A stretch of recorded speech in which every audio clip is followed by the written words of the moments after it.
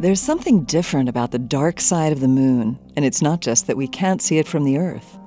Ever since the first space missions gave us our first glimpses of the side of the moon that faces away from the Earth, we've known that it's physically different from the near side, the part that we can normally see.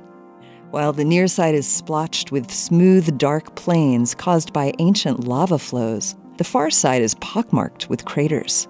Later missions revealed that the geochemical makeup of the two sides was different too.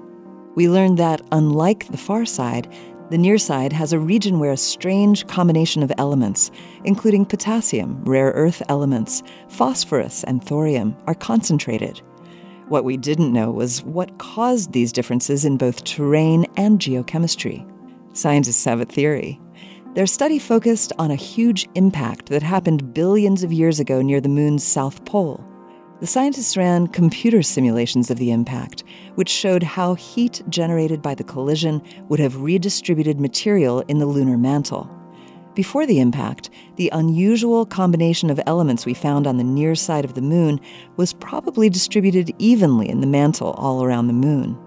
But the heat plume caused by the impact may have shifted it all to where it is today.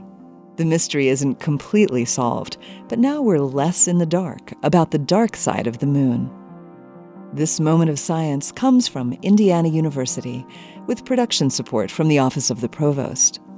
There are thousands more moments of science on our website at amomentofscience.org or wherever you get your podcasts. I'm Yael Ksander.